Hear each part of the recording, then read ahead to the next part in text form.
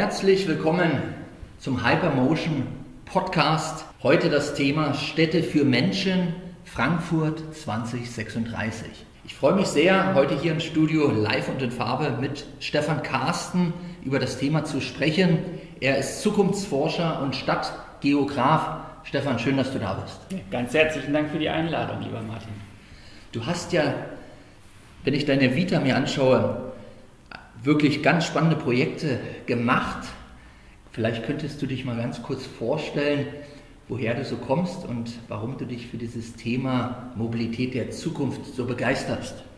Ja, das Schöne tatsächlich ist, dass ich diese beiden großen Systeme, Raum und Zeit, immer schon sowohl in meiner Ausbildung als auch in meinem beruflichen Werdegang immer miteinander kombiniert habe. Ja, als Geograf hatte ich das Glück, dass Kollegen von der Daimler Zukunftsforschung da mal ein Seminar angeboten haben zur Zukunft des Verkehrs, wie man damals ja noch gesagt hat in Deutschland. Und dann bin ich dabei geblieben. Ja. Ich war 17 Jahre in der Zukunftsforschung bei Daimler, habe dort Car2Go und Movil initiiert, vorangetrieben, also diesen ganzen Wandel von einem Automobilkonzern zu einem Mobilitätskonzern angestoßen. Und hatte das Gefühl vor 7, 8 Jahren, dass doch eigentlich jetzt die Zukunft doch sehr nachhaltig und sehr positiv ausgelegt sein könnte. Wenn ich heute zurückblicke, war das vielleicht sicherlich naiv, aber das ist ja auch ein Teil der Arbeit. Aber ich habe mich dann selbstständig gemacht und berate seitdem im Grunde genommen alle Akteure der Mobilität.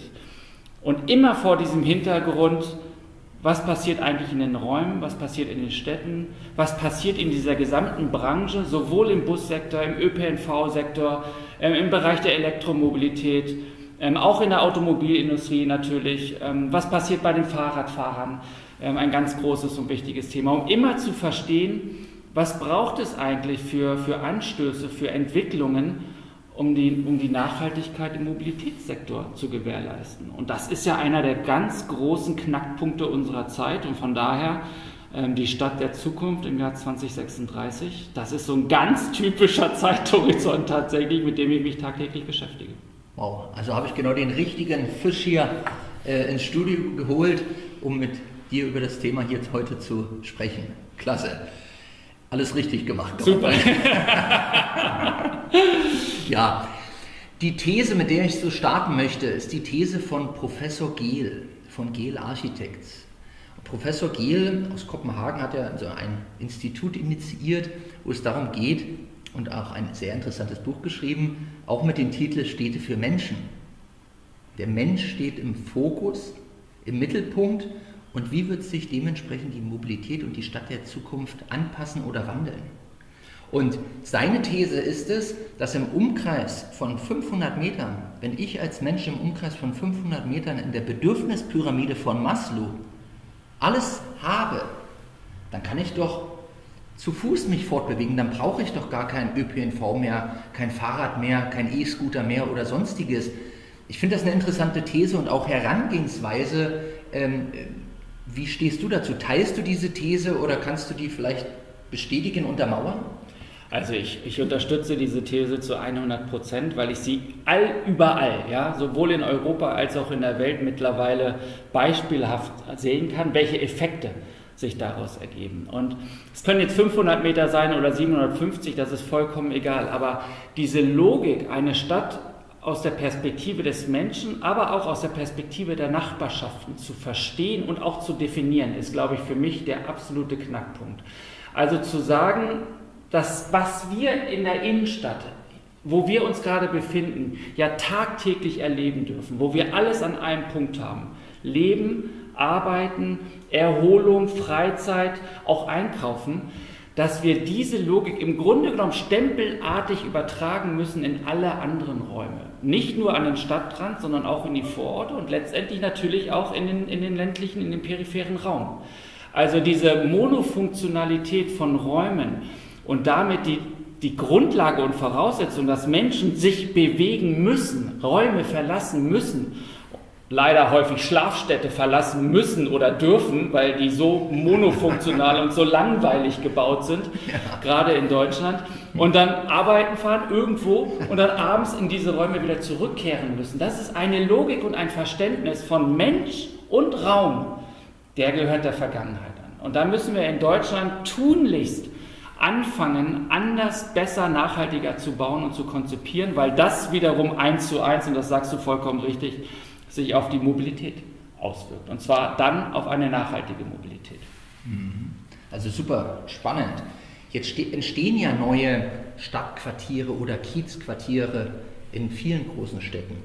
Und da kann man ja baulich viel machen. Da kann man ja auch die Gemeinde und die Akteure und die zukünftigen Mieter oder Eigentümer mit einbeziehen und sie fragen, was braucht ihr denn eigentlich hier zum Leben, zum Arbeiten? Was können wir euch schaffen für lebenswerten Wohnraum?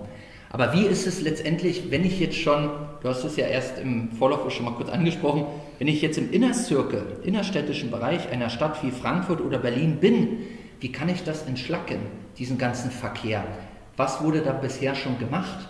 Das ist ja viel, sage ich mal, schwieriger, dort durchzugreifen und dass dort Veränderung eintreten kann. Ja, also ich möchte mal 2 Räume miteinander vergleichen, um die Unterschiede aufzuzeigen. Der eine Raum ist Frankfurt-Riedberg, eigentlich erst jüngst fertiggestellt worden, ein rein automobiler Raum. Also ich habe dort die schönsten und facettenreichsten Carports, die man sich überhaupt nur vorstellen kann. Ja, also man hat das Gefühl, die Carport-Industrie hat diesen Raum tatsächlich geplant und konzipiert. Da fährt zwar eine Straßenbahnlinie lang, aber die ist so angelegt, dass ich im Grunde genommen einzig und allein ins Auto steigen muss und damit Verkehr erzeuge, der sich dann in der Innenstadt oder in den Finanzdistrikten dann wieder niederschlägt. Also vollkommen an den Bedürfnissen der Menschen und auch an der Mobilität der Gesellschaft vorbei. Der andere Raum ist lustigerweise die Bahnstadt in Heidelberg. Und ich weiß nicht, ob du weißt, vor 3 Wochen hat die New York Times über Heidelberg berichtet. Und die Überschrift war gewesen, die Stadt, in der Autos nicht willkommen sind. Und lustigerweise ist das eine Stadt, wo die Menschen hochgradig zufrieden sind. Wo die Wohnungen und die Häuser und der Einzelhandel ausgebucht ist. Da gibt es auch andere Probleme noch, weil man nicht verstanden hat, dass auch Grünräume Teil dieser neuen Stadtteile sein muss, aber das mal dahingestellt. Aber das ist ein Raum, der gänzlich auf Multimodalität, auf aktive Mobilität ausgerichtet ist, wo ich alles um mich herum habe. 50% arbeiten, 50% wohnen. Das heißt, ich muss diese Räume gar nicht verlassen. Im Gegenteil, Menschen aus der Innenstadt kommen raus in diese Räume. Ich drehe Mobilität um, kann damit ganz anders arbeiten, auch im ÖPNV, kann ganz andere Kapazitätsauslastungen erreichen. Und das finde ich spannend zu sehen, wie ganz unterschiedlich heute Planer, Stadtplaner, Architekten, Bürgermeisterinnen und Bürgermeister doch Verständnis haben für die Zukunft ihrer Stadt, wo wir doch wissen aus Skandinavien, wo wir doch wissen aus Wien, wo wir doch wissen mittlerweile auch aus Mailand und aus Paris, dezentrale Städte zu konzipieren und umzubauen. Das ist doch jetzt die Perspektive, die 15-Minuten-Stadt von Anne Hidalgo in Paris mit einem großen Verständnis der Wählerinnen und Wähler. Sie ist wiedergewählt worden im letzten Jahr. Autos raus aus der Stadt, dafür Ausbau von Fahrradwegen, dafür Ausbau des ÖPNV, Rückbau von Parkplätzen. Das wird gutiert. Das wird positiv wahrgenommen. Genau das Gleiche macht Mailand, so etwas Ähnliches macht London. Also auch alte Städte mit europäischer Baukultur und einer europäischen Idee von Stadt verändern sich jetzt, weil sie sagen, so wie es bislang gelaufen ist, funktioniert es nicht mehr. Super, also hast du ja schon klasse Beispiele auch genannt. Ganz wichtig hier, dass wir in unserem Podcast aus dem Nähkästchen plaudern, aber auch greifbare Beispiele mit an die Hand geben. Das ist ja immer sehr, sehr wichtig, weil das Thema ist natürlich groß. Du bist ja einer der, sage ich mal, Väter und Initiatoren der Radbahn, vom Radlabor sozusagen, Berlin. Wir springen jetzt nochmal kurz von Frankfurt zu Berlin, weil Städte können ja voneinander auch lernen und gemeinschaftlich profitieren, was funktioniert nicht. Was war denn da eure Intention? Weil wenn ich jetzt nach, sage ich mal, Kreuzberg gehe, nach Berlin-Mitte gehe und Co., dort hatte ich früher immer Zweispurigkeit, dort konnte ich noch mit meinem Auto gemütlich langfahren und jetzt ist es so, dass diese eine Spur wegfällt, es ist alles einspurig geworden und die eine Spur gehört jetzt den Fahrradfahrern und jetzt ist natürlich, wird man ja als als Autofreak und Autofahrer im innerstädtischen Verkehr so ein bisschen gebremst, weil dort entsteht ja jetzt Stau und dann überlegt man sich ja früher oder später, ob man wirklich sich nicht doch mal endlich aufs Fahrrad setzt und noch was Gutes tut für seinen Körper. Also erstmal muss ich dich korrigieren an dieser Stelle, das muss erlaubt sein, denn ich bin mitnichten einer der Initiatoren der Radbahn. Ich darf jetzt im Beirat mitarbeiten an dem Radbahnprojekt und darauf bin ich sehr stolz und sehr froh. Wir hatten gestern Abend tatsächlich eine Beiratssitzung, wo die neuesten Erkenntnisse und Studien besprochen worden sind. Das Lustige und ich glaube, dass das Wichtige, was wir in Deutschland überhaupt noch nicht verstanden haben, ist die Tatsache, die es auch beispielhaft überall schon zu sehen gibt, wenn ich den Autos eine Spur wegnehme, entsteht gar nicht mehr Stau, sondern tatsächlich fangen die Menschen, so wie du sagst, an, über Mobilität plötzlich nachzudenken. Plötzlich werden sie sich der Optionen bewusst. In New York hat es über viele Jahre einen Rechtsstreit gegeben, viele Rechtsstreitigkeiten gegeben, in Bezug auf die 14th Street in Manhattan. Die sollte für den Autoverkehr geschlossen werden. Und die Anwohnerinnen und Anwohner, die lokale Wirtschaft, die Nachbarschaften haben alle gesagt, macht das nicht, es wird katastrophale Folgen haben. Die Sperrung ist eingesetzt worden, die Gerichte haben der Stadt zugestimmt, macht das, das ist zum Wohle der Stadt. Die Effekte vom ersten Tag an, weniger Verkehr, sowohl in der Straße logischerweise, als auch in allen Nachbarschaftsstraßen. Die Busauslastung viel, viel höher, viel, viel besser. Menschen haben sich plötzlich im Stadtraum bewegt. Der Einzelhandel hat profitiert, noch und nöcher, und alle sind begeistert. Und genau das Gleiche passiert in Berlin in der Friedrichstraße. Der Einzelhandelverband argumentiert dagegen mit wahnwitzigen Argumenten. Die Realität sieht ganz anders aus. Der Einzelhandel hat endlich wieder eine zukünftige Chance, hat endlich wieder höhere Umsätze. Das heißt, was wir gesagt haben, ganz am Anfang, Stadt für Menschen ist zwar richtig, aber es ist eine Stadt, an der alle profitieren. Und zwar sowohl die Wirtschaft, als auch die Bürgerinnen und Bürger, als auch der Mobilitätssektor und zu guter Letzt die Umwelt und damit die gesamte Gesellschaft. Und das dürfen wir nicht vergessen und dafür gibt es so viele Beispiele und die müssen wir in Deutschland viel, viel stärker kommunizieren und viel bildhafter vielleicht auch vermitteln, damit endlich mal ein Wandel hier auch in den Umsetzungen vonstatten geht.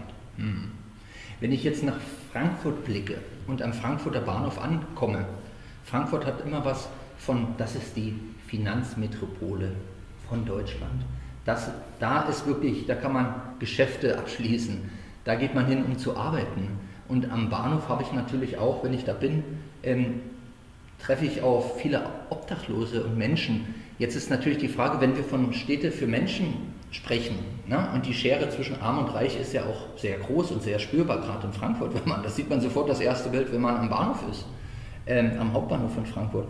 Aber wie möchte man letztendlich alle Menschen und alle Schichten mit einbeziehen, wenn man jetzt den innerstädtischen Raum, das innerstädtische Bild von Frankfurt grüner gestalten möchte, gesellschaftlicher gestalten möchte, dass man dort arbeitet, dass man dort lebt und dass jeder mitarbeiten kann und mitwirken kann, damit es ein schönes Bild wird, sage ich mal, für die Zukunft der Stadt. Ja. Also interessanterweise ist ja auch der Straßenraum öffentlicher Raum, zumindest offiziell. Und das ist natürlich überhaupt nicht mehr der Fall. Gerade in einer Stadt wie Frankfurt, wo ich 3 Spuren, 4 Spuren in eine Richtung habe, ist das ausschließlich privater Raum. Das heißt, wir müssen dieses Verständnis, dass das Private mehr öffentlich wird und dass das Öffentliche vielleicht auch wieder mehr privat wird, das müssen wir erreichen können. Das heißt, wir müssen gerade auch für die Obdachlosen in Frankfurt und die soziale Schere, das ist ein Basistrend, darauf müssen wir uns vorbereiten, die wird weiter auseinandergehen, natürlich auch durch Corona. Für die müssen wir Sozialräume schaffen, für die müssen wir sozialen Wohnungsraum statten.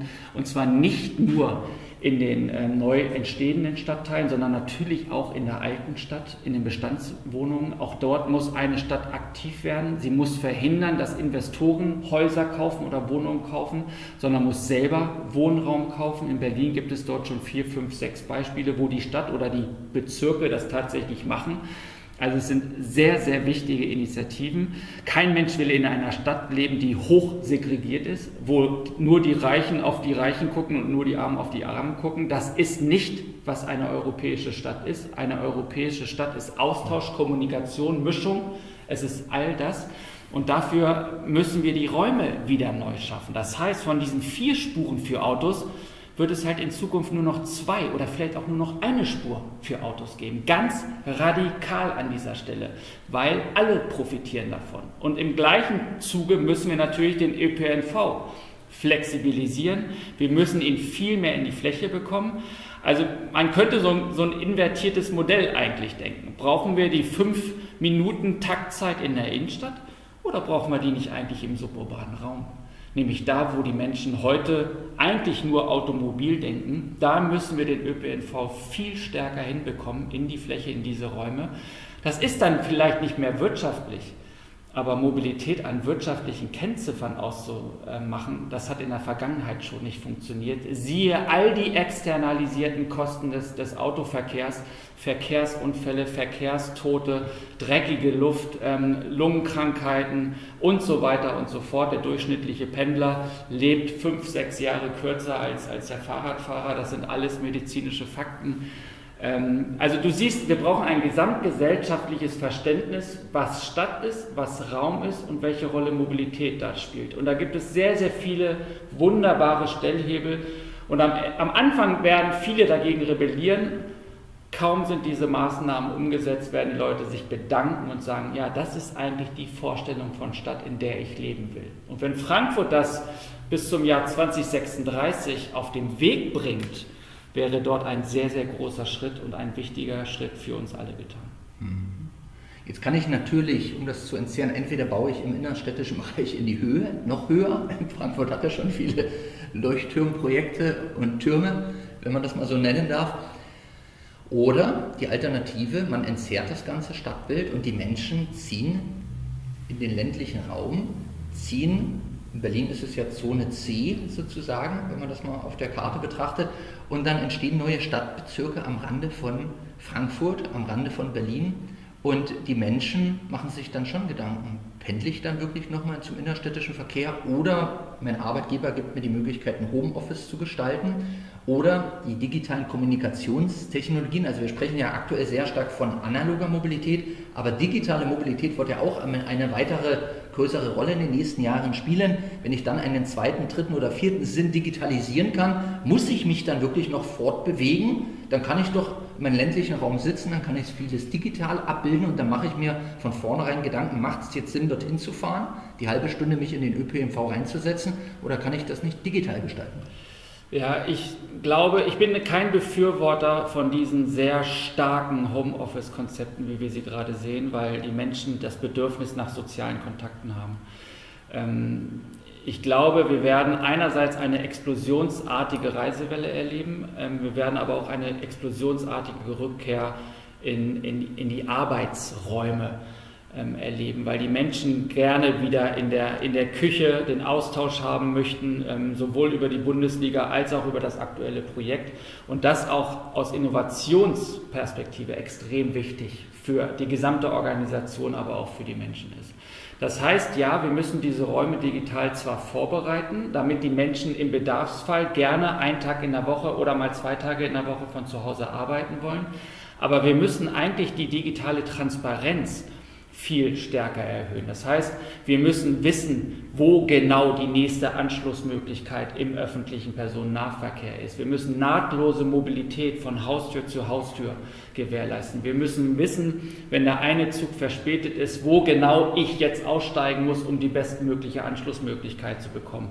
Und natürlich müssen die Fahrzeuge auch darüber informiert werden, wo gerade ihre Personen sind und sie müssen sich zu den Personen bewegen, weil ich meine Reisekette ja möglicherweise auch auch digital gebucht habe, wie das ja eigentlich doch der Sinn und Zweck ist. Das heißt, ich muss nicht mehr mit dem Schaffner im Zug reden, wo ist der nächste Anschluss, sondern der Anschluss wird mir entweder von dem Fahrzeug vorgegeben oder ich kann es direkt hands-on auch für mich selber organisieren. Das heißt, da muss ich eine durchgehende Datentransparenz haben, wo ist was. Ich muss eine nahtlose Verkehrskette haben, wo sind welche Fahrzeuge. Dafür brauche ich andere Fahrzeugkonzepte, ich brauche kleinere Gefäße, ich brauche flexiblere Gefäße. Ich möchte gerne auch wissen, und das sind ja auch gerade von Corona sehr, sehr wichtige Informationen, wie viele Menschen sitzen denn nun gerade im Zug oder im Bus. Und da reicht mir das aktuelle System auch nicht. Grün, Orange, Rot, das ist mir viel zu grob. Also wie voll ist denn jetzt Orange und wie voll ist vor allem Orange genau in meinem Wagen? Also da möchte ich in Echtzeit wissen, wo kann ich sicher unterwegs sein? Mit wem kann ich sicher unterwegs sein? Wo muss ich am Bahnsteig stehen, um eine sichere Transportmöglichkeit zu gewährleisten? Und so weiter und so fort. Und du siehst also, Daten sind extrem wichtig und sie sind auch ein wesentlicher Bestandteil der Stadt der Zukunft, sowohl in Frankfurt als auch in Berlin, als auch in Hintertupfingen, sage ich mal. Aber da sehe ich viel zu wenig Aktivitäten im Moment. Das muss deutlich intensiviert werden. Ich nutze jeden Tag Google, ja, das muss man auch mal sagen, weil es eigentlich das einzige Angebot ist, was dort funktioniert. Und das ist schon ein Armutszeugnis für alle anderen Akteure, dass ein amerikanischer Hersteller uns die Daten zur Verfügung stellt, wie ich mich hier in Deutschland zu bewegen habe. Und ich glaube, da wird in den nächsten Jahren hoffentlich sehr viel passieren und das brauchen wir auch. Das heißt, wir brauchen eigentlich einen digitalen Reisebuddy oder Reisebegleiter, der uns früh weckt und dann auch sagt, hey Stefan, du brauchst jetzt nicht mit der ÖPNV fahren, weil dein Termin ist in einer halben Stunde, ist gerade Verkehrschaos. Die Wahrscheinlichkeit ist doch umso größer und verlässlicher, wenn du dich jetzt aufs Fahrrad steigst. Oder er schlägt dir praktisch Alternativen vor mit einer Wahrscheinlichkeitsrechnung, dass du halt pünktlich ankommst. Geht das so in die Richtung? Ja, vollkommen richtig, natürlich. Also das predige ich auch schon seit vielen Jahren, aber nicht nur ich, sondern viele andere Akteure natürlich auch. Diese Informationen sind hinterlegt, diese Informationen sind verfügbar. Ja, mein Kalender, der füllt sich. Natürlich habe ich seit vielen, vielen Jahren keinen analogen Kalender, sondern einen digitalen Kalender. Natürlich kann das alles gekoppelt werden mit relativ einfachen technologischen Maßnahmen. Und natürlich kann mir dann aufs Handy zugespielt werden, wie ich mich jetzt am besten im Raum zu bewegen habe. Und dazu wird dann noch der ökologische Fußabdruck aufgezeigt, dazu werden die Kosten aufgezeigt. Und dann möchte ich auch nicht die Fahrkarte direkt kaufen müssen, sondern ich möchte, falls es überhaupt noch Fahrkarten gibt in der Zukunft, möchte ich die Abrechnung am Ende des Tages haben. Nämlich dann weiß das System, oh, du warst 4-mal am Tag jetzt mit dem Bus unterwegs gewesen, da kriegst du eine Tageskarte von uns. Und so wird es dann am Ende abgerechnet und ich muss nicht meinen Tag irgendwie schon vorkonzipieren. Das gab es ja auch schon alles von der Deutschen Bahn damals als Versuchsprojekt. Das ist leider wieder eingestampft worden. Das war damals ein echter Mobilitätsbringer und ich wünsche mir solche das sind Standardkonzepte für mich. Ja? Die müssen sofort umgesetzt werden für einen attraktiven ÖPNV der Zukunft. So ist es. Du redest von Quicksit? Ja. Kann man so sagen.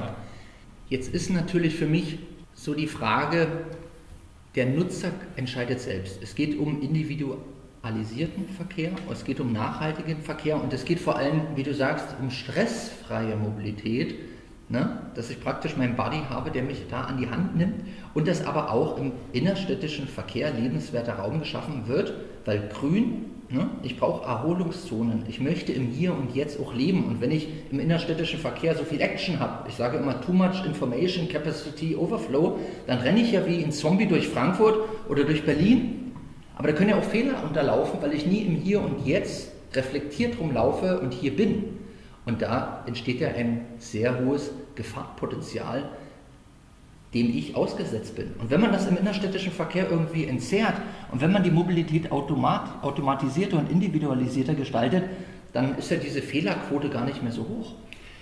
Das ist richtig. Jetzt schneidest du natürlich ein großes Thema nochmal an, autonome Verkehre der Zukunft.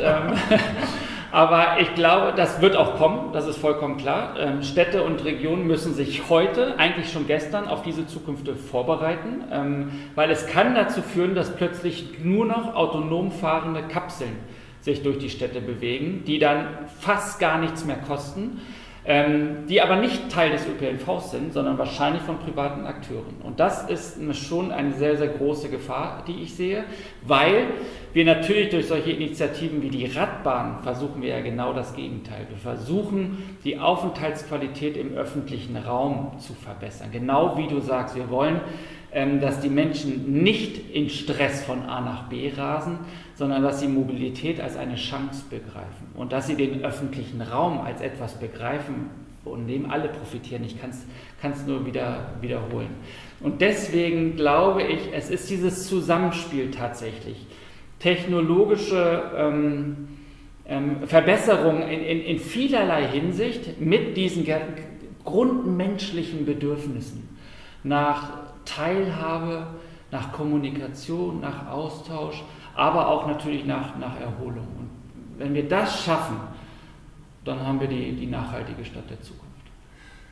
Super schön. Also ich möchte nochmal zum Abschluss unseres Podcasts, unseres Gespräches vielleicht nochmal darauf eingehen, um das Bild zu Ende zu zeichnen und im Bild den Zuhörer da draußen mit an die Hand zu geben, wie so eine Executive Summary in ein paar Punkten. Wie wird dann Frankfurt 2036 aussehen? Also wird es grüner sein? Werde ich mehr Flächen haben, wo ich Erholungsgebiete habe, wo ich lebe und arbeiten kann? Wie wird es im innerstädtischen Raum dann aussehen? Und wie wird es in den Randzonen von Frankfurt aussehen? Kannst du da einfach mal, wie du dir das so vorstellen könntest oder wo du denkst, so könnte das Bild Frankfurt 2036 aussehen? Es wird sehr viel kompakter und gemischter sein, es wird sehr viel kleinteiliger sein. Es wird überhaupt nicht so monofunktional sein wie die Europa City, sondern die Europa City wird grün sein, sie wird viel Platz für Fußgänger haben, dort können Kinder Fahrrad fahren lernen. Das heißt, wir werden viele von diesen Standardtypen und Standardbauten werden wir versuchen zu vermenschlichen, weil sie sind momentan nicht sehr, sehr menschlich. Die Stadt wird langsamer sein und gleichzeitig schneller. Das heißt, wenn die durchschnittlichen Fahrzeiten sind ja heute relativ gering, aber wenn sich alle langsamer bewegen, werden sie viel effizienter und viel schneller letztendlich ans Ziel kommen und nicht immer nur Stop and Go, sowohl mit dem Bus als auch mit dem Auto. Ich werde viel mehr Platz für öffentlichen Raum zur Verfügung haben und weniger für privaten Raum. Und ich werde ein öffentliches Personennahverkehrsangebot haben, was kleinteilig, flexibel, Daten angereichert ist und so die Menschen dort abholt, wo ihre Mobilität beginnt. Nämlich entweder an der Haustür, wo 80% aller Wege beginnen, oder aber im Büro und in der Gewährleistung all der Bedürfnisse, die dann von der Haustür oder vom Büro zu erledigen sind, nämlich einkaufen, Kinder abholen, in den Sportverein gehen und abends ins Theater und ins Kino. Dafür werde ich in Zukunft den ÖPNV sehr, sehr stark nutzen, weil er sich sehr stark verbessert hat. Und am Ende entscheide ich hier als Nutzer, welche Angebote ich wahrnehmen möchte. Ne? Ob ich mich in so eine automatisierte Kapsel oder so ein Pod reinsetzen möchte oder ob ich das Steuer selbst in der Hand haben möchte, um mit dem Fahrrad unterwegs zu sein oder zu laufen. Was wir sehen in jeder europäischen Stadt, die Räume für die Autos werden weniger und die Räume für die Autos werden weniger attraktiv. Das heißt, die Fortbewegung mit dem Fahrrad, die Fortbewegung zu Fuß, Fortbewegung mit Bus und Bahn, die wird sehr viel attraktiver. Und am Ende entscheidet ja der Bürgermeister der Stadt Frankfurt und die Kommune und das Verkehrsministerium, wie die Stadt der Zukunft ja gebaut wird, ne?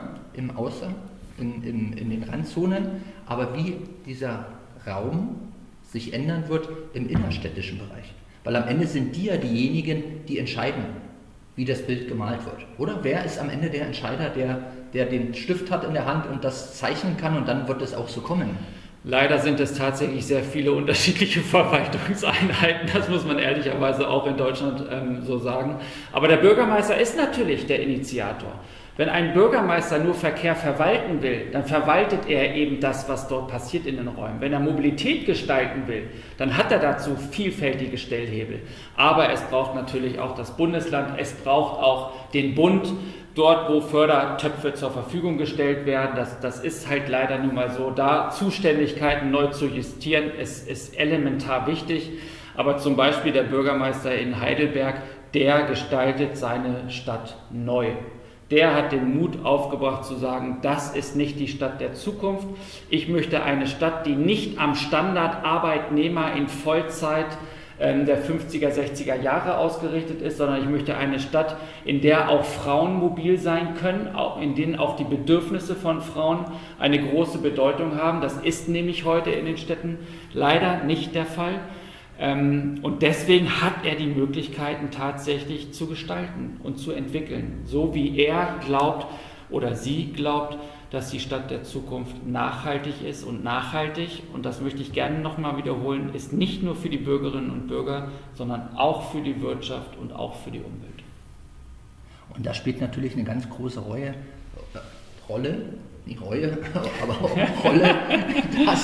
dass der Bürgermeister auch zuhört, dass der Bürgermeister auch die ganzen Innovateure, die Startups, die ganzen Unternehmen zu sich einlädt, aber auch die Gemeinde und die Menschen, die dort leben und sich einen Gesamtüberblick verschafft, wie so ein Stimmungsbarometer, was wird jetzt gebraucht, was wird in den nächsten Jahren gebraucht, sodass man diese Personas identifiziert und am Ende alle an den Tisch bringt und sagt, wir malen das Bild doch zusammen aus, was gebraucht wird im innerstädtischen Verkehr und in den Randzonen und Gebieten. Das ist ein wunderschönes Bild, was du da zeichnest, und das verstehe ich unter einer smarten Stadt.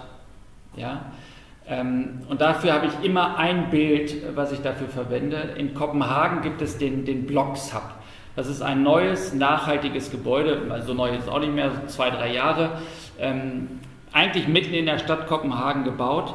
Und in diesem Gebäude, da arbeitet und ist da täglich unterwegs das dänische Designzentrum, die dänische Architektenkammer, sehr viele Startups, sehr viele Unternehmerinnen und Unternehmer, die für die Stadt Kopenhagen, aber natürlich auch für alle anderen Städte neue Modelle und neue Vorstellungen konzipieren.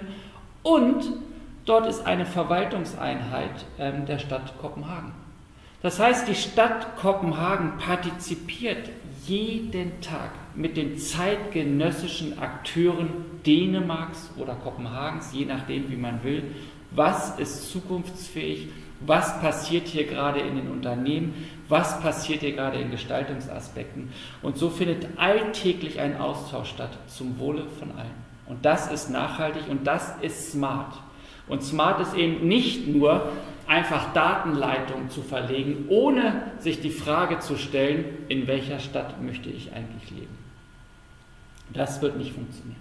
Und Veränderung kann ja nur eintreten, wenn man zuhört, wenn man reflektiert ist und wenn jeder bei sich selbst auch anfängt, was zu verändern und sich klar und bewusst wird, wie möchte ich leben, wie möchte ich mich fortbewegen, und ich möchte ja auch dieser Welt hier was zurückgeben und nie nur davon profitieren und partizipieren.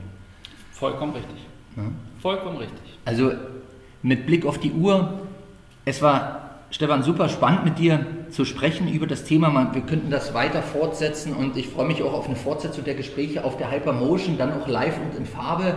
Liebe Zuhörer, da können Sie Stefan Carsten erleben zur Podiumsdiskussion Städte für Menschen, Frankfurt 2036. Sie können dort auch Ihre Fragen stellen und Stefan ist ja jemand, der nicht beißt, der natürlich für Fragen die entsprechenden Antworten hat. Und es hat super, super Spaß gemacht, mit dir darüber zu sprechen. Und ich freue mich auf eine Fortsetzung der Gespräche. Bleibt du gesund und bis bald. Und ihr da draußen auch. Passt auf euch auf und wir sehen uns hoffentlich bald wieder. Dankeschön. Vielen Dank für die Einladung. Ganz herzlichen Dank.